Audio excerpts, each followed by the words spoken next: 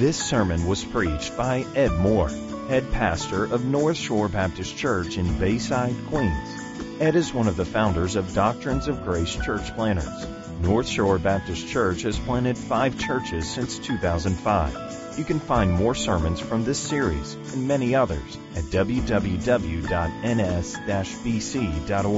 Please feel free to distribute this sermon to friends and family, but please do not charge for those copies or alter the content in any way. Good morning. Most of you are too young to remember Merv Griffin. There's a few of us that are old enough to remember him. He was a very significant figure in the world of media. He was a talk show host for many years. Even if you don't remember Merv Griffin, you know part of his work. If you've ever watched Jeopardy or Wheel of Fortune, those were his inventions. In fact, the thinking song during Jeopardy that's played during Final Jeopardy, well, he wrote that. And as a talk show host for many decades, he would always go to commercial by saying these words: "I'll be right back after this message." Well, on his tombstone at his grave are inscribed these words: "I will not be right back after this message." Now, I know that was there for comedic value.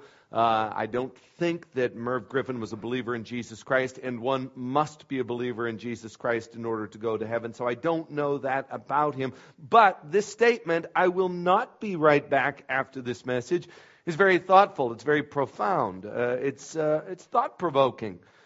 It's speaking to the permanence of the grave. And by grave, if we mean death, it is synonymous with death, then that is a very insightful word.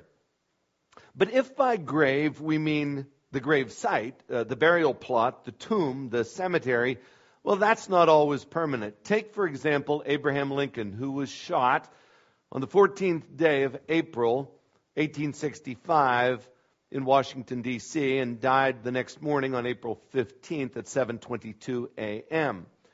By the time his body was finally, and I mean finally, at the end, laid to rest, it was moved a total of 17 times, and the coffin was opened 6 times to see that the body was not stolen.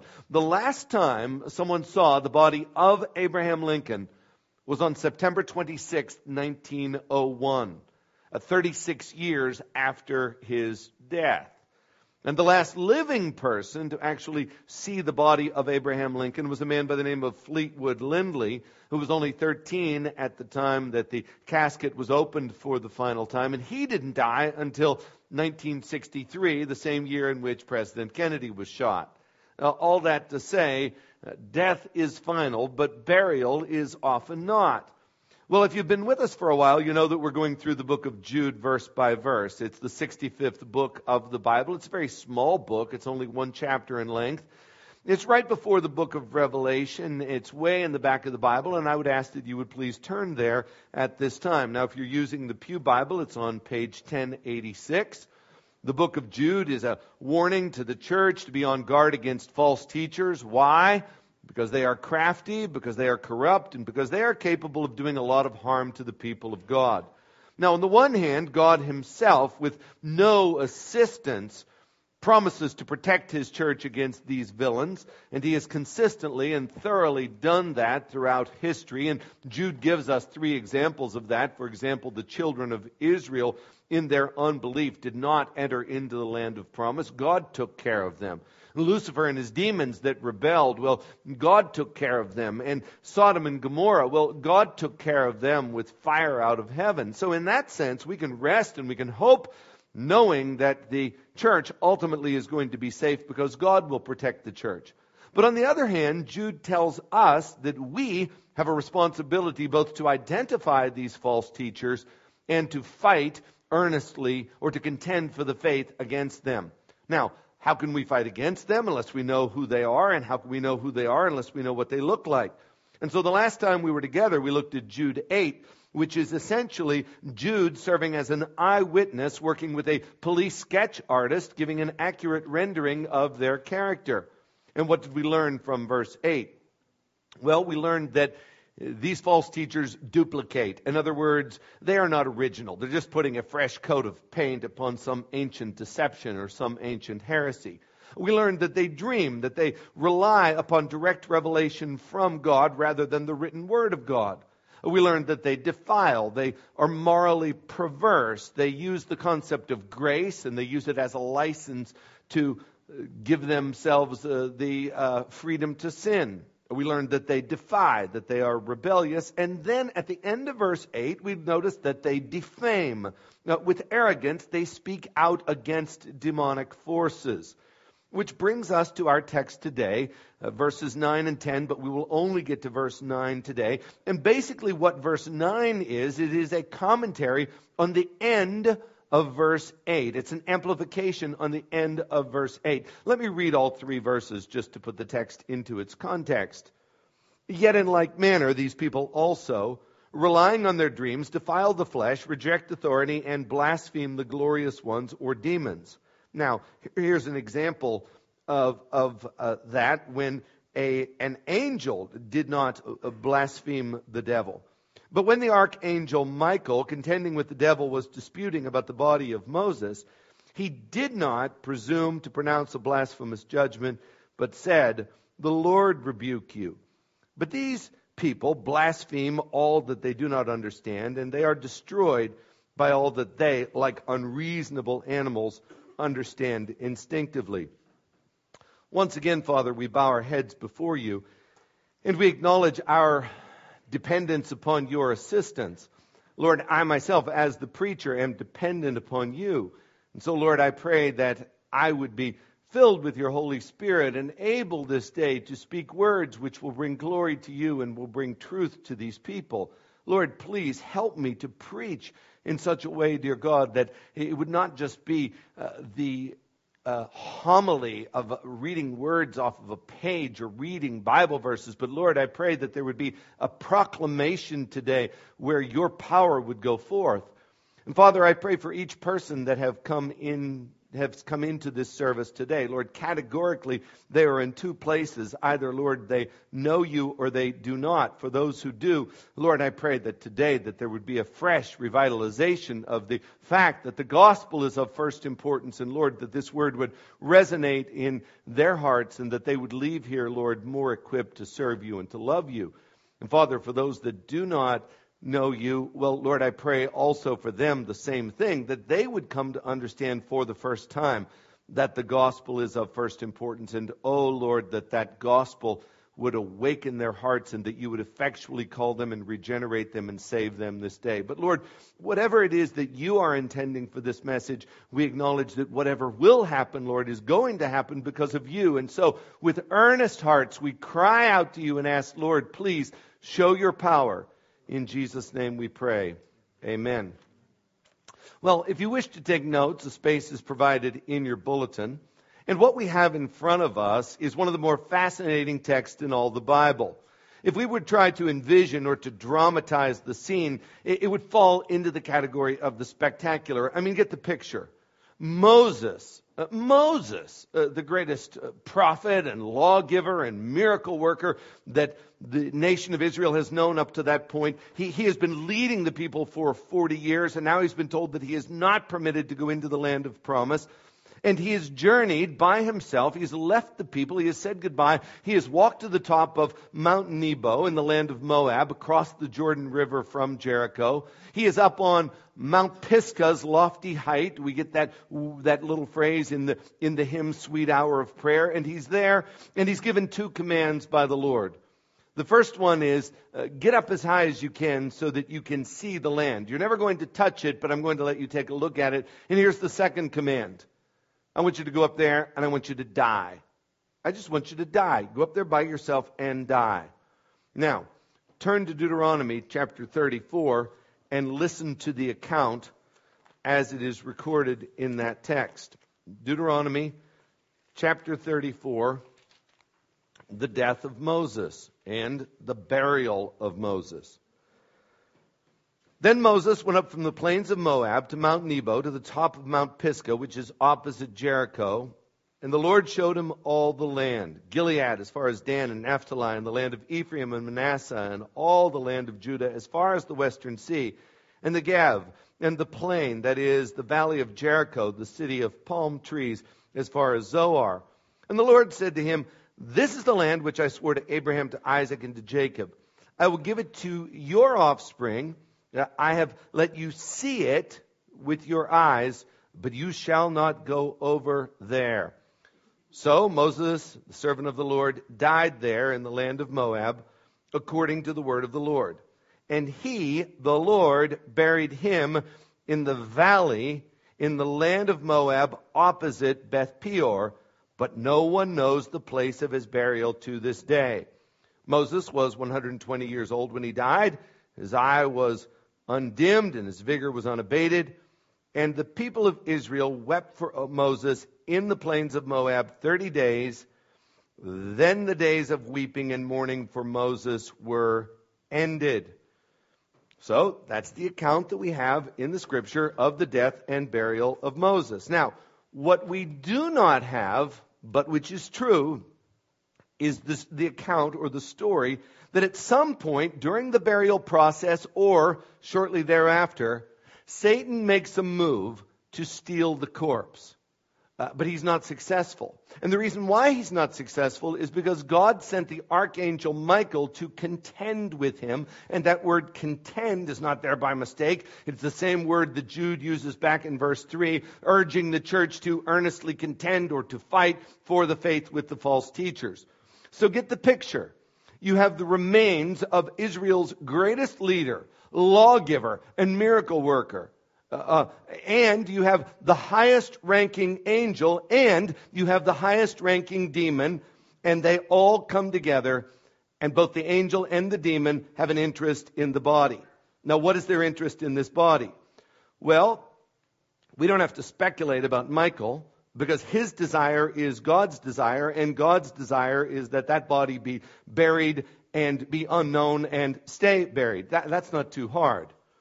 But Satan's motive requires a little bit more reflection, because God does not tell us in his word exactly what the motive of the devil was. We are left to speculate somewhat, and whatever conclusion we draw needs to be a humble conclusion and not one which is dogmatic. But I believe that we do have some evidence from Scripture as to why he would want the body of Moses and what his design may have been. But rest assured, whatever his motive may have been, the exit of Moses' body from that grave would not serve to glorify God, nor would it edify God's people. And also, it is very safe to assume, and that this takes no speculation whatsoever, that this was a very important undertaking. Here's why I say that. Seeing as how Satan deploys his demons to do his work on what we might call, if there is any such thing, minor cases, well, that is the case. But if you want something done right, do it yourself. When there's something that the devil really wants to get done, he goes after it himself. And God does not just send any angel to halt the grave robber, but he sends the archangel. And I emphasize the word "the" because every time we see archangel in the Bible, there's only one. It is singular. For example, in 1 Thessalonians 4:16, speaking of the second coming, it says, "For the Lord himself will descend from heaven with the cry of command and with the voice of an archangel," not archangels, "and with the sound of a trumpet." Now, some Bible commentators, both those in cults and those not in cults, have said that Michael is a code name for Christ.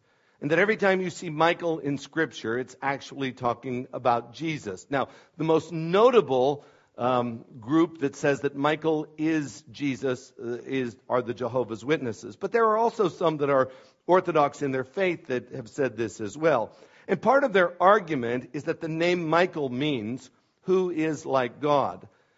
I don't think that that's a terribly strong argument. If we were going to use that same logic, then we would also say that Micah, the prophet Micah, is also Jesus, because his name means "who is like Jehovah," and so that's a ridiculous argument. But at the end of the day, Jesus is Jesus, and he is the eternally blessed God, and Michael is Michael, and he is not Jesus, and he is the archangel. Now, as I said earlier, it doesn't take much imagination to envision this encounter as sort of a clash of superheroes. It could be made perhaps into an action adventure, or maybe even into a video game.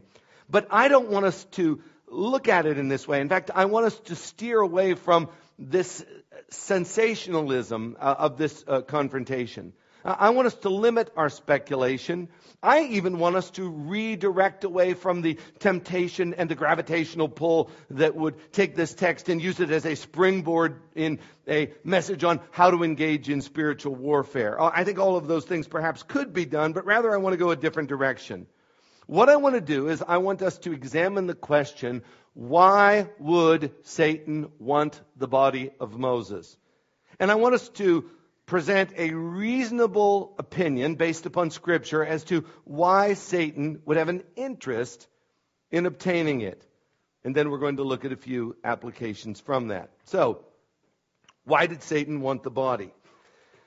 Well, I have narrowed our choices down to three. There are some others, and I don't think that they even bear mentioning, but there are three that I think could fall within orthodoxy. And here's the first one. It has to do with idolatry. It has to do with idolatry. First of all, let's look at this being of Satan. To ascertain why people do what they do, it's helpful to know something about them. And what is the person like? Well, we know from John 8:44 that he, the devil, is a murderer from the beginning, that he has nothing to do with the truth. There's no truth in him. He's a liar and he's the father of lies. We also know from other places in Scripture that he is a deceiver, that he masquerades as an angel of light, that he's an accuser of the brethren, that he is an adversary, that he's a destroyer, that he's an enemy, that he's the ruler of darkness, and the hits just keep coming, and I've just scratched the surface. And so he is particularly interested in steering people away from the true and living God to that which is false, namely idols. In other words, you get the idea. If you're building a case as to why people do what they do, and they are twisted, and they are deceptive, and there's nothing straightforward or nothing about them which is of face value, well, you can see where idolatry would come into play. Maybe he wanted the body of Moses so that he could parade it in front of the children of Israel as a relic or an idol. Because people, particularly the children of Israel, are inclined toward superstition and idolatry. I mean, it was these people that made the golden calf. Moses disappeared for a few days, and immediately they set up a golden calf. And no sooner did they get into the land of promise, but they forgot the things that the Lord did, and their hearts were inclined toward the things of the people of the land of Canaan, and they were given almost instantly over to idolatry. And people haven't changed. They like icons and statues and relics, the shroud or whatever it is that is supposedly touched the face of Jesus from the handkerchief of Veronica and other nonsense like that. It's all just a form of idolatry. You know, when relic collection was at its prime, one of the prime things that people would go to see would be a piece of the cross of Jesus Christ. That was one of the most desired items. And someone has said that if all of the wood collected was brought together from the cross of Christ into one place, there would be enough lumber there to reassemble Noah's Ark. The wood that people would say, now this is a part of the cross of Christ, was not actually a part of the cross of Christ. But even if it was, it's just a form of idolatry. All that to say, Satan loves to parade stuff and things and images in front of people, which they instinctively translate into idols. Let me give you the saddest example of this in all the Bible. You remember the story from Numbers chapter 21, when the people were grumbling. The serpents were sent out among the people. They began to bite the people. And as a cure for this, God in mercy tells Moses to take a standard, a pole, and to put a bronze snake on that and to lift it up. And whoever would look to that would look and they would live. All they had to do was look and live. Well, that was a very gracious thing that God did. And it was gracious because it was helpful, it was good, it was healing, it was saving. But most importantly, it was helpful because it was a type of Christ. John 3:14, as Moses lifted up the serpent in the wilderness, even so must the Son of Man be lifted up. That serpent was a type of Christ. And so you would think that the people who were healed by this would look back to that and that they would bring honor to God. in relation to the bronze serpent. But you know, by the time you get to Hezekiah, which is 900 years later, when Hezekiah took over as king, it says in 2 Kings 18:4, he removed the high places and broke down the pillars and cut down the Ashereth. In other words, he started clearing the place of idols. And here we go. Listen to this. 2 Kings 18:4, and he, Hezekiah, broke in pieces the bronze serpent that Moses had made. Why? For until those days, the people of Israel had made offerings to it. In other words, they took the very thing which was intended to be a proclamation of the gospel, and they made an idol out of it. And they just didn't do it for a couple of decades. They did it for 900 years. So, imagine what Satan could do with that corpse. I mean, this man Moses had been their leader for 40 years. At the outset, the people were very disrespectful for him, but by this time, Moses had a very high approval rating. He'd been leading them now without conflict for about 3 decades or more, and now he's gone, and the people are embarking upon a new adventure, and they're going across the river into a land that they have never been. And these people are going to go to war for the first time, and where are we going to be without Moses? Who's going to raise their hands and give us the fight? Could you imagine what would happen if that body were to reappear? Now, maybe the people initially would look at that body and say, praise be to God, and they would take comfort in it. But eventually, it would deteriorate into something which would be idolatrous. Maybe it would start out sort of like a weekend at Bernie's, where they would just drag the body around and maybe prop Moses up and make him sort of a mascot. But it would degenerate into idolatry. And that would be very much in line with Satan's character. So, maybe that's what he wanted to do. But there's another option. And this one has to do with the grave, with the burial site. That being used for idolatry, where his body would be. You see, those who hold this position point out that the first position is not a good position because the Jews really, although they were into all kinds of sins, they were never really into the sin of worshiping the remains or the body parts of their previous heroes. In fact, they were very much into burial spots more than into bodies. Even this day, when a Jewish person dies, they're pretty quick to get that person into the ground. And the place of the burial is more important to them than the actual body. Let me prove my point. Go back to the book of Genesis, chapter 49. This is Jacob. He's now in Egypt. He's about to die. Is he going to be buried there? No, listen to the instructions that Jacob gives back in Genesis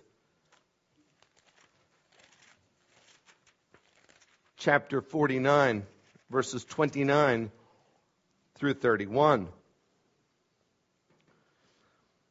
Then he, Jacob, commanded them and said to them, I am to be gathered to my people. In other words, I am going to be with my people. I'm going into the afterlife. I'm going to be with my people in paradise.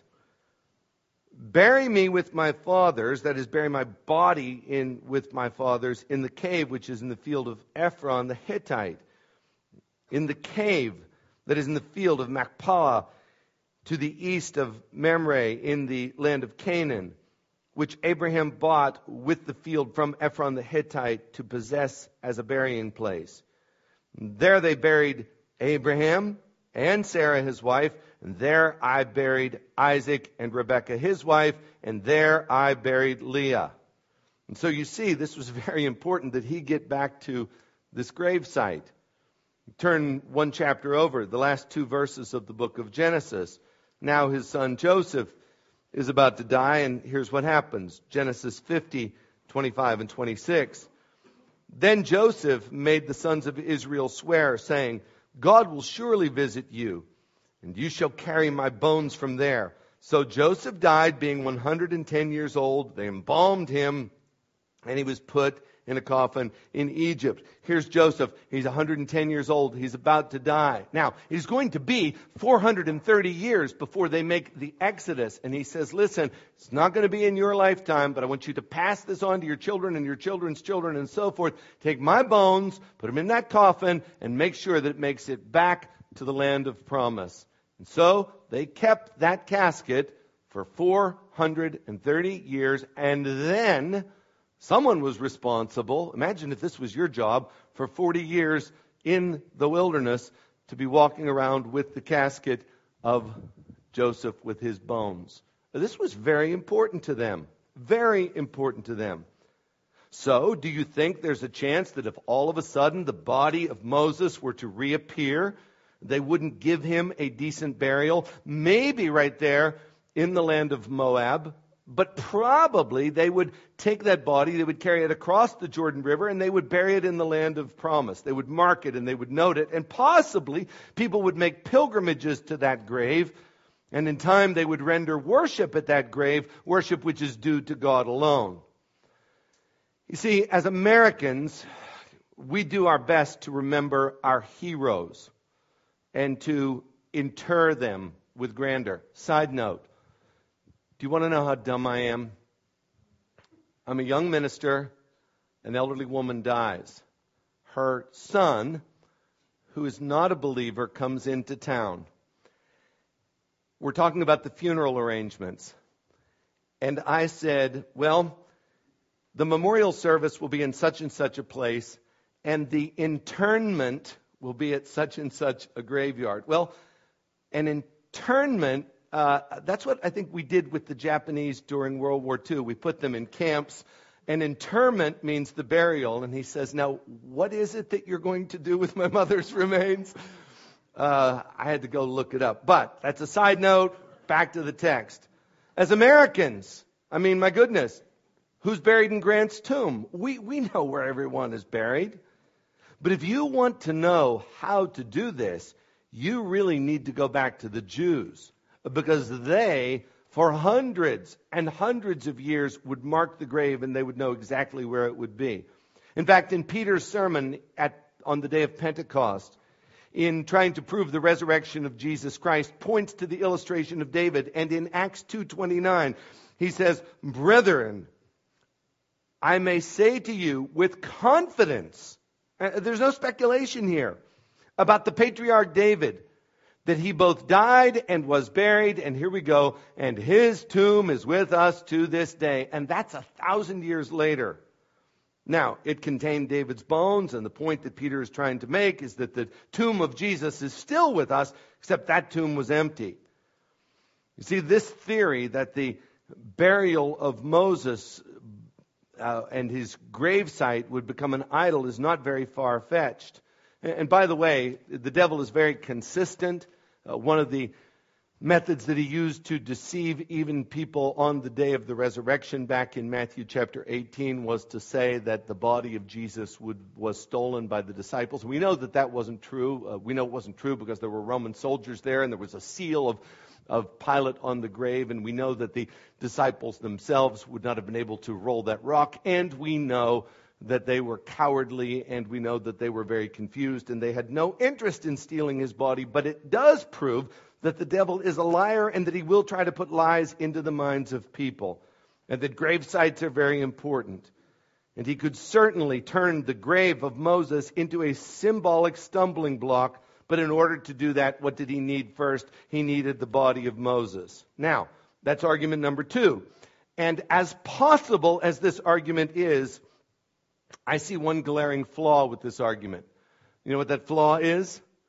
The flaw is, just as the Jews did not collect body parts or practice taxidermy on their heroes, neither do we ever, at any time ever, see them in Scripture being accused of worshiping at grave sites. We do see this in our day. The false teacher, the heretic Benny Hinn, got part of his inspiration at the grave of Catherine Kuhlman, but the Jews didn't do this. In fact, you can't find any incidents in Scripture where the Jews engaged in this sort of nonsense. The closest thing that we have is Matthew 23, where Jesus is rebuking the scribes and the Pharisees. And in Matthew 23:29 and following, Jesus says to them, "Woe to you, scribes and Pharisees, hypocrites! For you build the tombs of the prophets and decorate the monuments of the righteous, saying that if we had lived in the days of our father, we would not have taken part with them in the shedding of the innocent blood of the prophets." But Jesus points this out not to chastise them for taking good care of the gravesite. He does this in order to point out their hypocrisy. For just as you are taking good care of the gravesite, you should have also listened to their words. He is chastening them for the fact that they never listened to, nor did they respect living prophets who speak the truth, only dead ones. And he's speaking primarily about himself.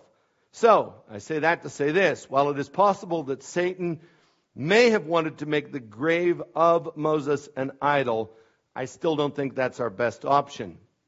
Which brings us to our third and final option, and this one is my guess, and that is this. Why did Satan want the body of Moses? Here's your answer. Because the gospel is of first importance. Because the gospel is of first importance. And if he, the devil, can infect the gospel, he disarms the very power of God unto salvation.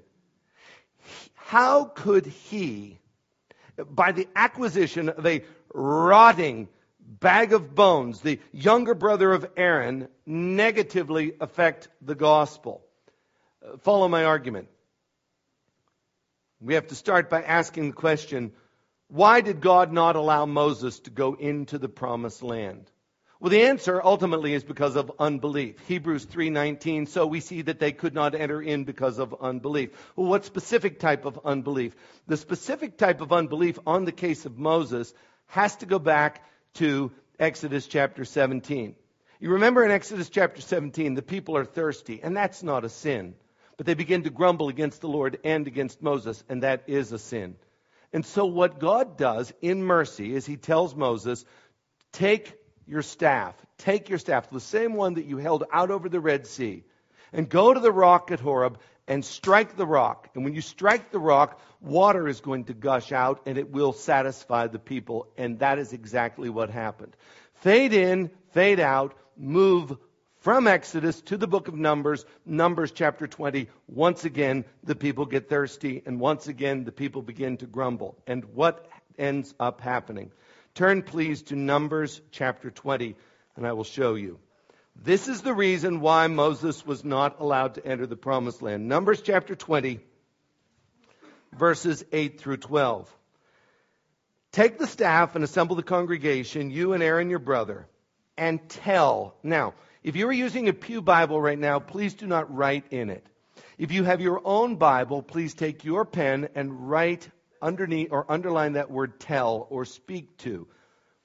And tell the rock, speak to the rock before their eyes to yield its water. You shall bring water out of the rock for them and give drink to the congregation and their cattle. And Moses took the staff from before the Lord as he commanded him.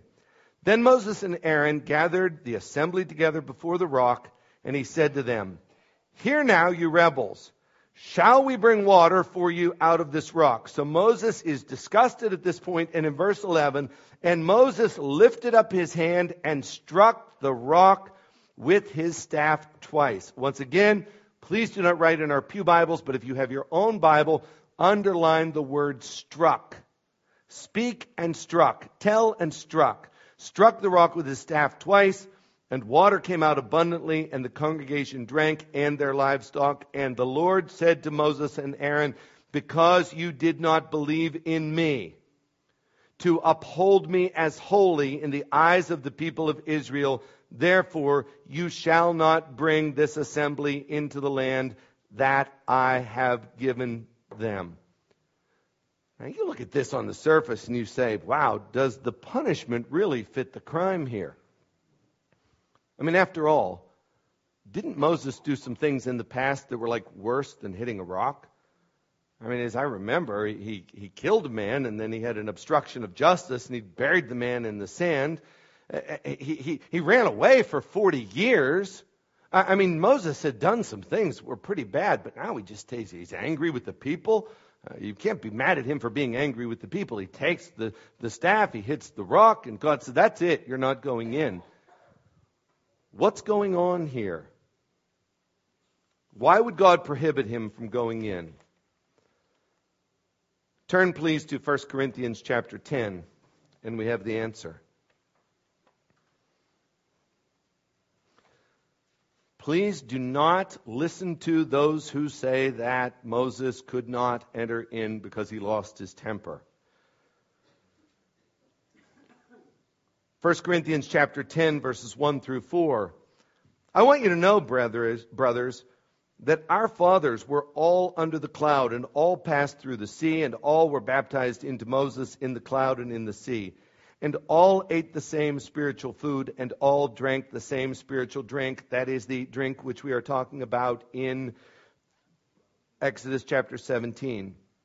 For they drank from the spiritual rock that followed them, and here we go, and the rock was Christ. And the rock was Christ. This is all symbolic. And the scripture is very clear that this is a symbol of the gospel. And it says in 1 Peter 3:18, for Christ also suffered once for sins, the just for the unjust, that he might bring us to God. And so the striking of the rock is equivalent to the crucifixion. It is the striking of Christ. And failure to believe God and to obey with the striking of the rock, even though it was symbolic, was an act not of just impulsive disobedience, but it was a tampering with and an insulting of the gospel of Jesus Christ, which says that God, and this is the gospel, God is good and that we are bad and that our bad can only be paid for by the good Son of God, Jesus Christ. And that the payment for our sins, which was made once and once only by Jesus at the cross of Calvary, cannot be touched and it cannot be tampered with. And even to symbolically apply an additional sacrifice is to say that his one-time death wasn't enough, and this arose the severe displeasure of God. Now, I want to tell you something today. You can get a lot of things wrong, and Moses did, and I do.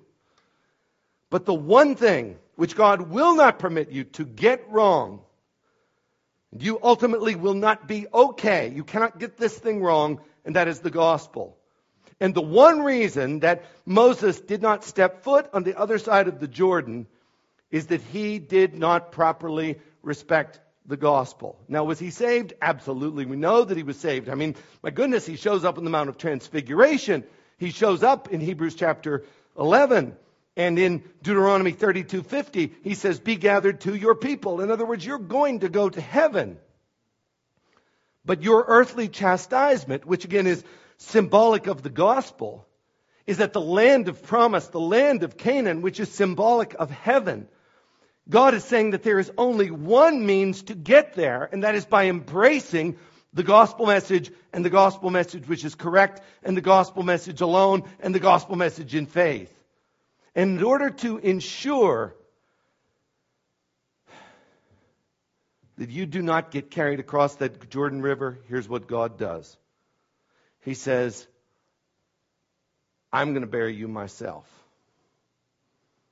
Now, if that body were to reappear again, what would the people do with it? I don't know if they'd immediately make an idol. I don't know if immediately they would make some sort of a grave that would become an idol. But I'll tell you what they would do. They would take that body and they would carry it across the Jordan River as they are walking in with that body. And that body is making its way onto the land of Canaan. It could kind of be a let's win one for the Gipper. Even though he's dead, he's still leading us and they're carrying that body. And Satan understood the value of the gospel, and that's why he has always been trying to divert people away from the cross. That is why at Caesarea Philippi, when Jesus said, "Who do men say that I, the Son of Man, am?" And Peter came up with this wonderful revelation from God that said, "You are the Christ, the Son of the living God." And Jesus said, "Amen. Simon, son of Jonah, flesh and blood didn't reveal this to you, but my Father which is heaven has revealed this to you." And from that time, Jesus begins to tell his disciples how he must go to Jerusalem and be handed over to the chief priests and the elders and to be crucified and to die and to raise again on the third day. And what was Peter's response to that? It was demonic. It was satanic. He said, "May it never be." And that's why Jesus turns to Peter and says, "Get behind me, Satan." And that's why God buries that body and he sends Michael the archangel to say, "See to it that that body stays right there."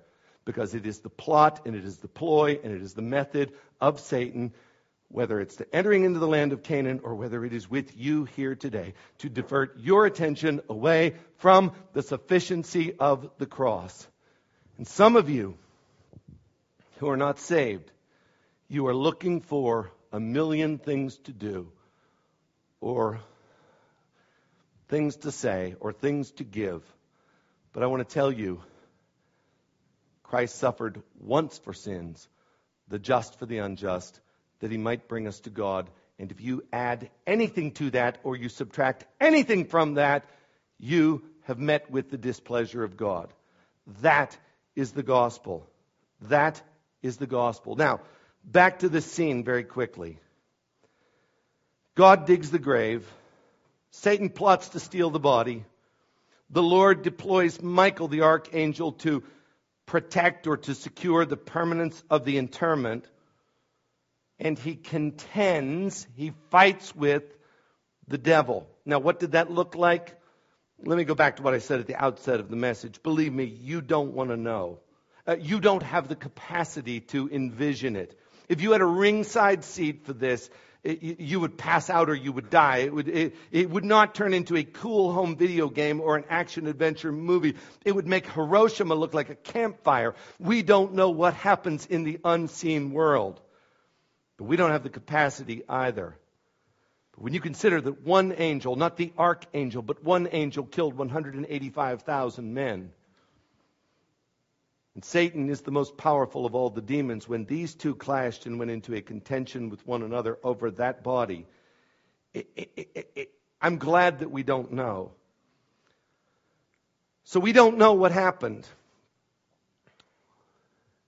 But we do know that at some point during the fight, rather than to bring a railing accusation against or to speak blasphemous words against the devil, in humility, Michael simply says, "The Lord rebuke you."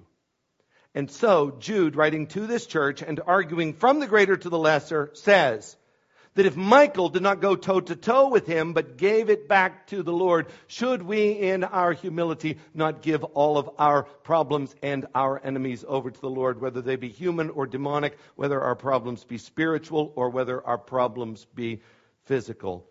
Give them to the Lord. The Lord rebuke you.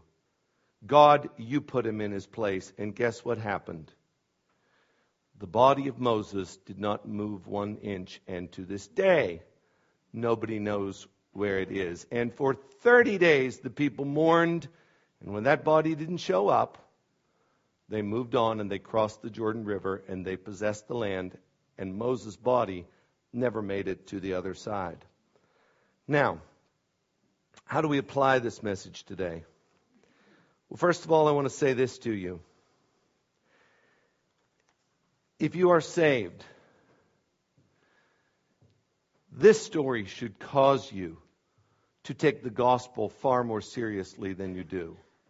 We should always be dwelling in the glories of Calvary and trying to go deeper into the glories of Calvary. We should study the gospel. We should memorize the gospel. We should sing and praise the Lord for the gospel. We should spread the gospel. We should be motivated by the gospel, and we should be riveted to this one fact, that it is enough that Jesus died and that he died for me, and that is the end of the story.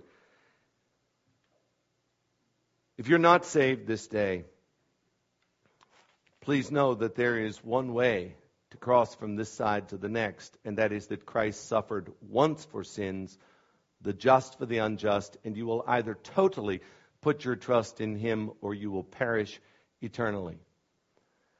Finally, it should cause us all to be humble. Oh, it should cause us to be humble. If the archangel handed the problem over to the Lord rebuke you, should we not be more prayerful? Should we not be more trusting? Should we not cast all of our cares upon him and do it quickly and thoroughly? Oh, that we would be motivated.